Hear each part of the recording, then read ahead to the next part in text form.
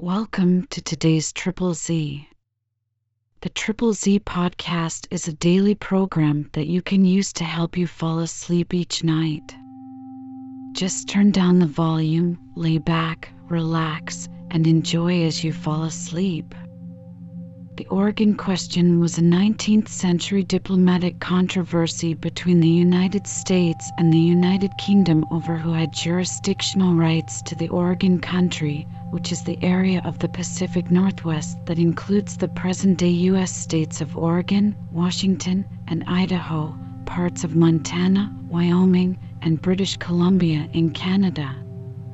The question was ultimately settled by the Oregon Treaty in 1846, which divided the territory along the 49th parallel. Albert Gallatin, a prominent statesman and diplomat who served as the United States Secretary of the Treasury from 1801 to 1814, was actively involved in the negotiations and wrote about the issue extensively.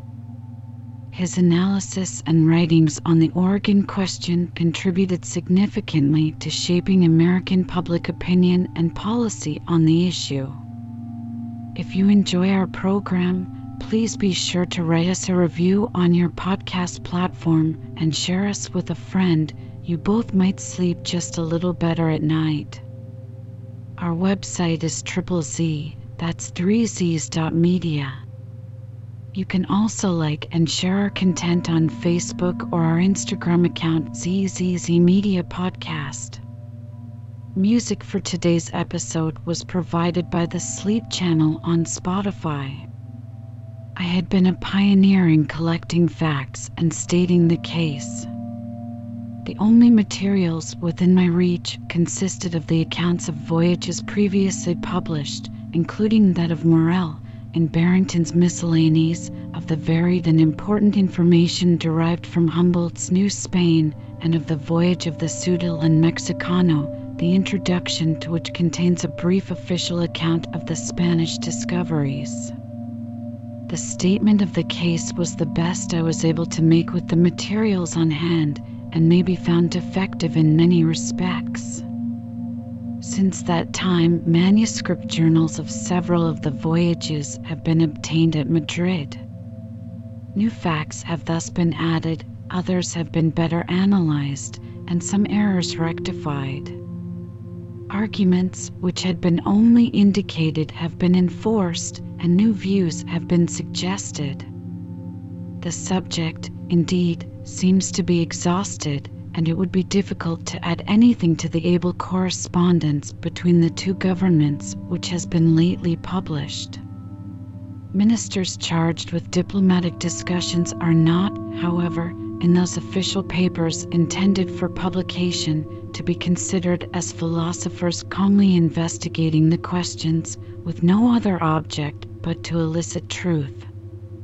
They are always, to a certain extent, advocates who use their best endeavors to urge and even strain the reasons that may be alleged in favor of the claims set up by their governments, and in the same manner to repel, if not to deny, all that may be adduced by the other party. Such official papers are in fact appeals to public opinion, and generally published when there remains no hope to conclude for the present an amicable arrangement. But, though acting in that respect as advocates, diplomatists are essentially ministers of peace, whose constant and primary duty is mutually to devise conciliatory means for the adjustment of conflicting pretensions, for the continuance of friendly relations, for preventing war, or for the restoration of peace. It has unfortunately happened that on this occasion, both governments have assumed such absolute and exclusive grounds as to have greatly increased, at least for the present, the obstacles to an amicable arrangement. It is morally impossible for the bulk of the people of any country thoroughly to investigate a subject so complex as that of the respective claims to the Oregon Territory, and, for obvious reasons, it is much less understood by the great mass of the population in England than in the United States. Everywhere, when the question is between the country and a foreign nation, the people at large, impelled by natural and patriotic feelings, will rally around their government. For the consequences that may ensue, those who are entrusted with the direction of the foreign relations are alone responsible. Whatever may be the cause, to whomsoever the result may be ascribed, it appears from the general style of the periodical press that, with few exceptions, the people, both in Great Britain and in the United States, are imbued with the belief that the contested territory belongs exclusively to themselves, and that any concession which might be made would be a boon to the other party. Such opinions, if sustained by either government and accompanied by corresponding measures, must necessarily lead to immediate collisions and probably to war.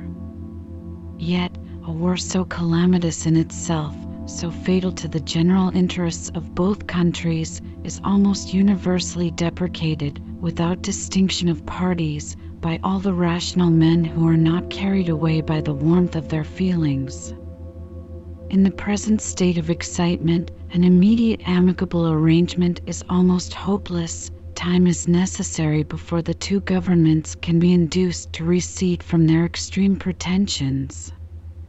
In the meanwhile, nothing, as it seems to me, should for the present be done, which might increase the excitement, aggravate the difficulties, or remove the only remaining barrier against immediate collision. The United States claim a right of sovereignty over the whole territory.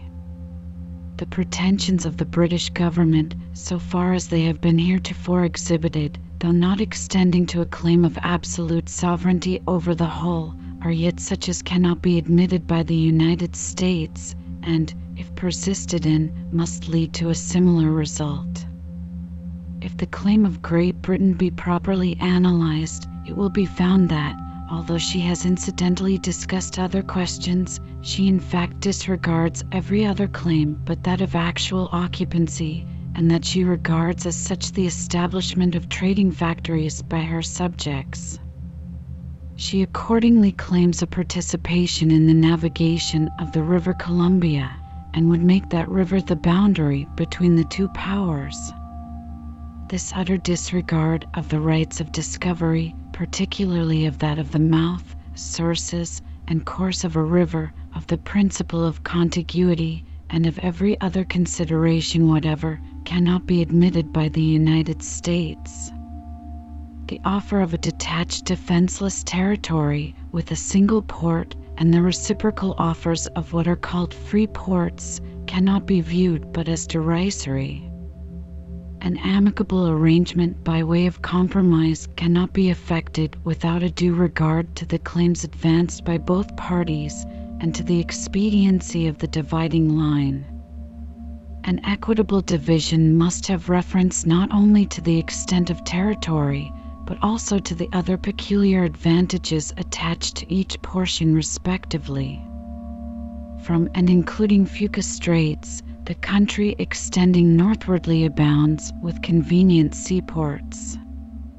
From the 42° degree of latitude to those straits, there is but one port of any importance, the mouth of the River Columbia, and this is of difficult and dangerous access, and cannot admit ships of war of a large size.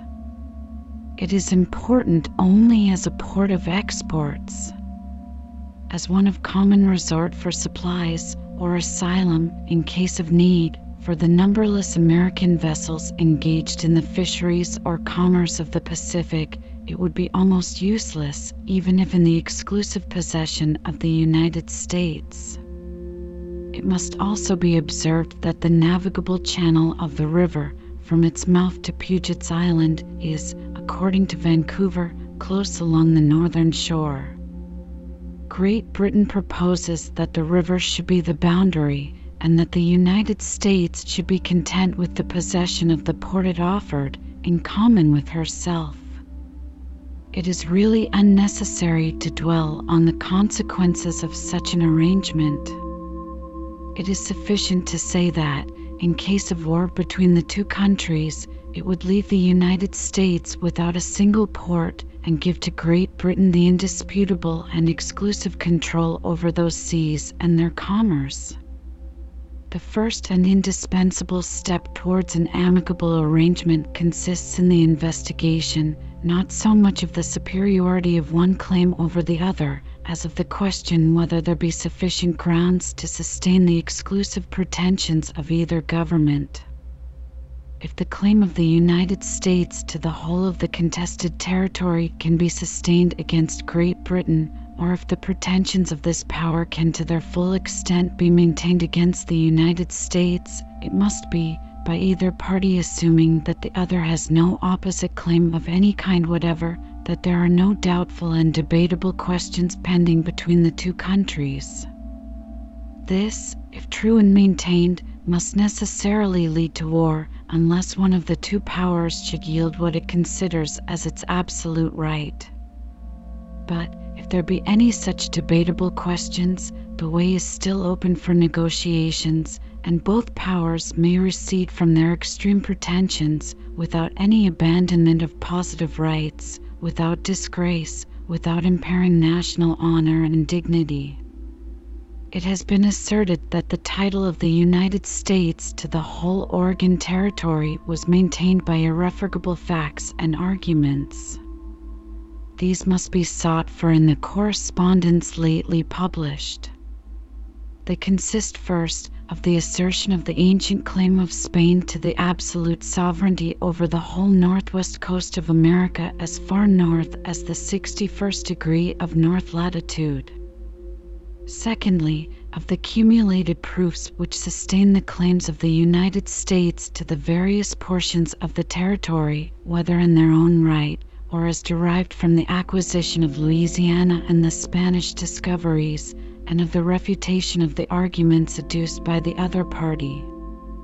The first mentioned position would, if it could be sustained, be sufficient to prove, and is, as I think, the only one that could prove, the absolute and complete right of the United States to the whole contested territory. It is undoubtedly true that Spain considered the northwest coast of America as exclusively her own, that this claim had been asserted by her and maintained with the most vigilant jealousy ever since the discovery of the American continent, or nearly 3 centuries, as far north as her settlements or missions extended. There were 2 ways of examining the soundness of that claim: an investigation of the principles on which it was founded, and an appeal to precedents. The Secretary of State has abstained from discussing the principle, but he has said that the claim of Spain to sovereignty had never been seriously questioned by any European nation, that it had been acquiesced in by all European governments. This appears to me the most vulnerable part of his arguments. The early charters of the British monarchs to the colonies bordering on the Atlantic extended from sea to sea, from the Atlantic to the Pacific Ocean, with the single exception which excluded from the grants the places actually occupied by the subjects of any Christian nation. The right of prior occupancy was recognized, but the general claim of Spain to the sovereignty of the whole coast bordering on the Pacific was utterly disregarded. Had that claim been considered as unquestionable, had it been acquiesced in, it never could have been supposed that, in any case whatever, England could have a right to bestow on her subjects a single foot of land bordering on the Pacific. Coming down to modern times, the only nations which have set up any claims or attempted any settlements on the Pacific, north of the country actually occupied by the Spaniards, are Russia, Great Britain, and the United States. All 3 have asserted claims to the northwestern coasts of America, irreconcilable with the universal sovereignty claimed by Spain, Russia, and England, from the time when their flags first floated along the coast and their subjects landed on its shores, the United States from a similar date, or at least from the time when they acquired Louisiana. If the right of Spain was absolute and exclusive to the whole, there was no reason why it should not have extended beyond the 61st degree of latitude. The right of Russia was founded only on her discoveries and the establishment of some trading factories. She respected the right of Spain only as far as it did not interfere with her own claim. She has, in fact, extended this more than 6 degrees further south, and to this the United States, who had acquired all the rights of Spain, have assented by a solemn treaty. Whatever might be the boundary acquiesced in by Spain, it was not Russia which recognized the claim of Spain, it was Spain which recognized that her claim was not unlimited.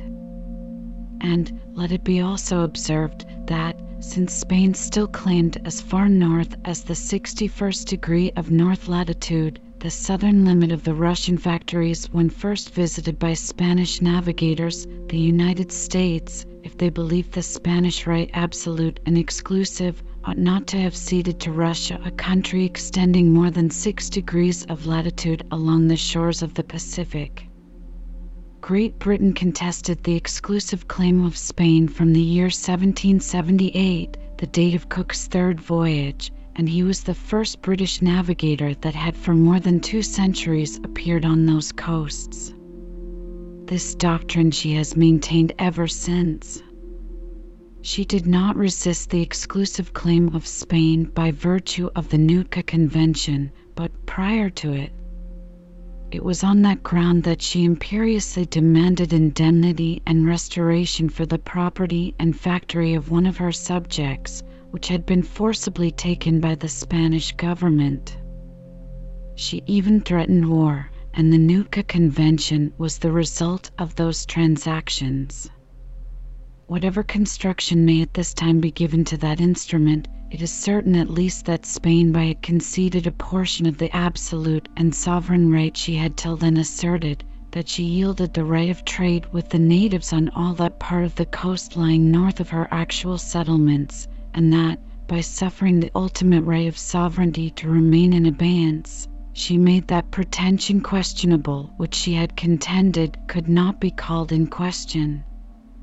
With respect to the United States, without recurring to former negotiations which were not attended with any result, it is sufficient to advert to the convention between them and Great Britain of the year 1818, concluded prior to the date of the treaty by which they acquired the claims of Spain to the territory north of the 42º degree of north latitude. The United States at that time distinctly claimed, in their own right and independent of the Spanish claims, that the boundary along the 49th parallel, which had been agreed on as that between them and Great Britain, from the Lake of the Woods to the Stony Mountains, should be extended to the Pacific. To this division of territory Great Britain would not accede, and the provision for a joint occupancy during the next ensuing years was substituted. A clause was inserted that the agreement should not be taken to affect the claims of any other power or state to any part of the country west of the Stony Mountains. This provision clearly referred to the claims of Russia and Spain.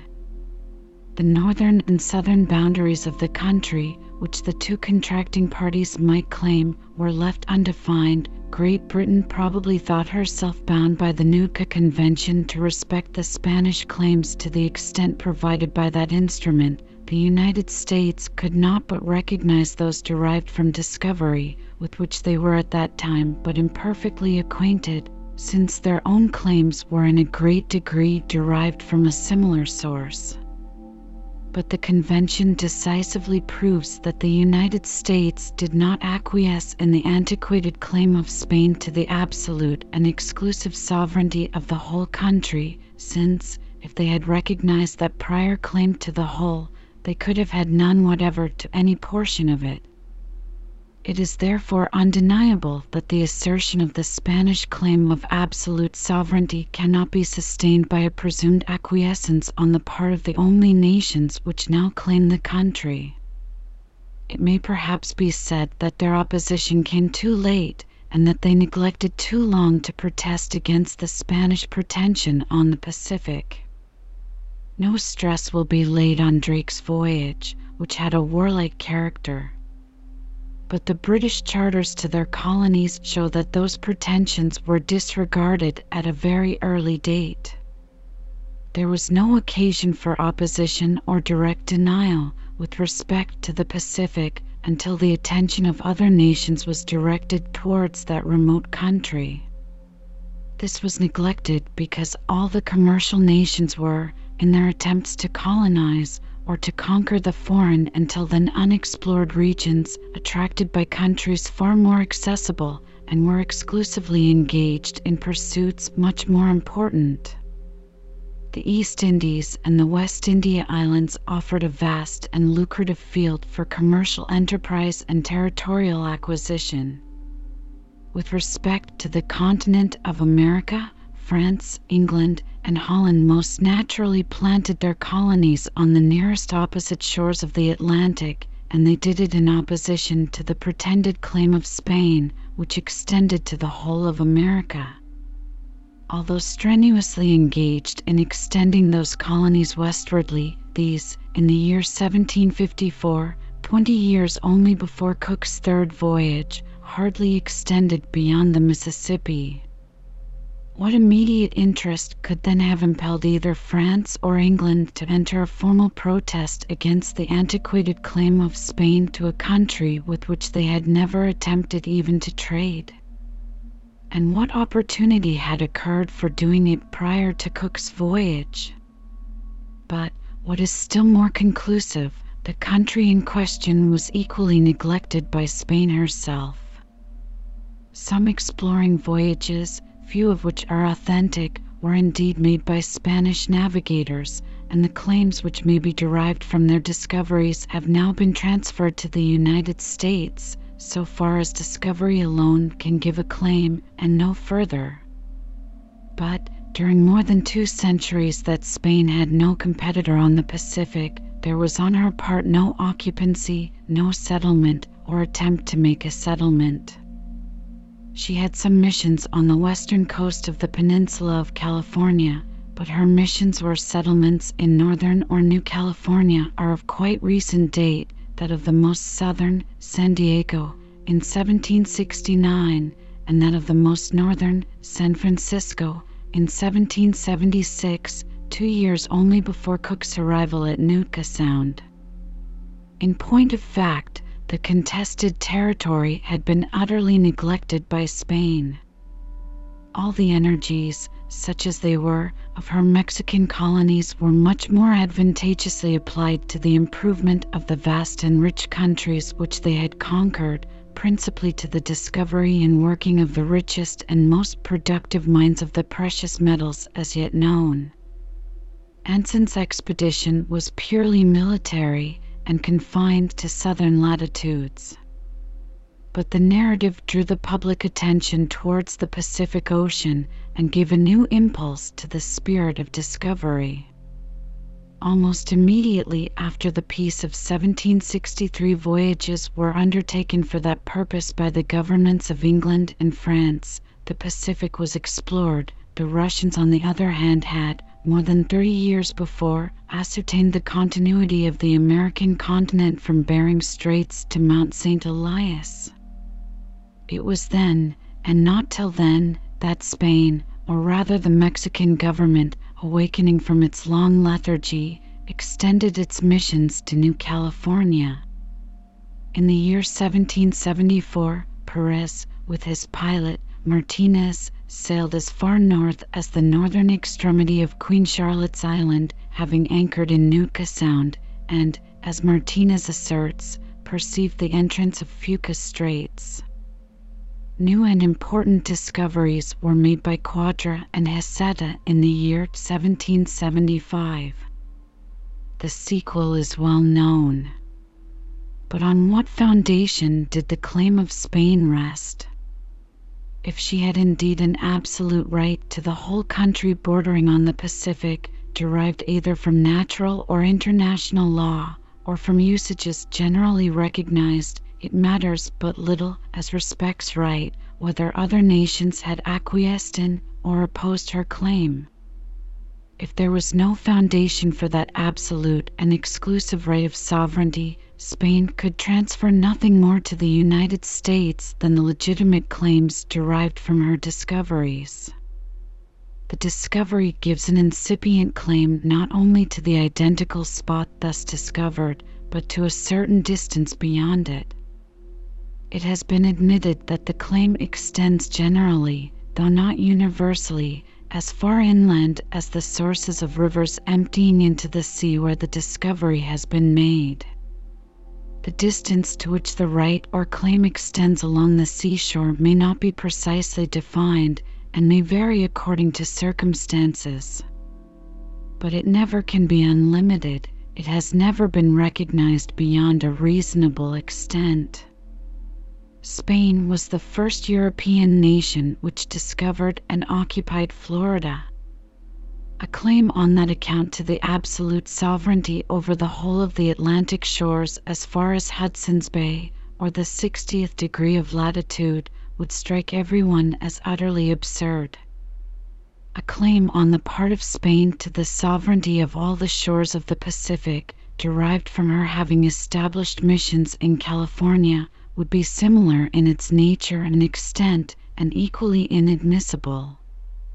It cannot be sustained as a natural right, nor by the principles of international law, nor by any general usage or precedent. The claim of Spain rested on no such grounds. It was derived from the bull of Pope Alexander VI, which the Spanish monarchs obtained in the year 1493, immediately after the discovery of America by Columbus. By virtue of that bull, combined with another previously granted to Portugal, and with modifications respecting the division line between the two powers, the Pope granted to them the exclusive sovereignty over all the discoveries made or to be made in all the heathen portions of the globe, including, it must be recollected, all the countries in America bordering on the Atlantic, as well as those on the Pacific Ocean. Yet, even at that time, the Catholic kings of England and France did not recognize the authority of the Pope on such subjects, as evidently appears by the voyages of Cabot under the orders of Henry VII. of England, and of Cartier under those of the King of France, Francis I. Subsequently, the colonies planted by both countries, from Florida to Hudson's Bay, were a practical and continued protest and denial of the Spanish claim of absolute sovereignty over the whole of America, whilst the acquiescence of Spain was tantamount to an abandonment of that claim where it was resisted. Ridiculous as a right derived from such a source may appear at this time, it was not then thus considered by Spain, and the western boundary of Brazil is to this day regulated by the division line prescribed by the Pope. I am not aware of any other principle by which the claim ever was or can be sustained, unless it be the idle ceremony of taking possession, as it is called. The celebrated Spaniard who first discovered the Pacific Ocean, Balboa, advancing up to the middle in the waves, with his buckler and sword, took possession of that ocean in the name of the king his master, and vowed to defend it, with his arms, against all his enemies. Robertson. I have dwelt longer on this subject than it may seem to deserve. The assertion of the solidity of this ancient exclusive Spanish claim has had an apparent effect on public opinion fatal to the prospect of an amicable arrangement.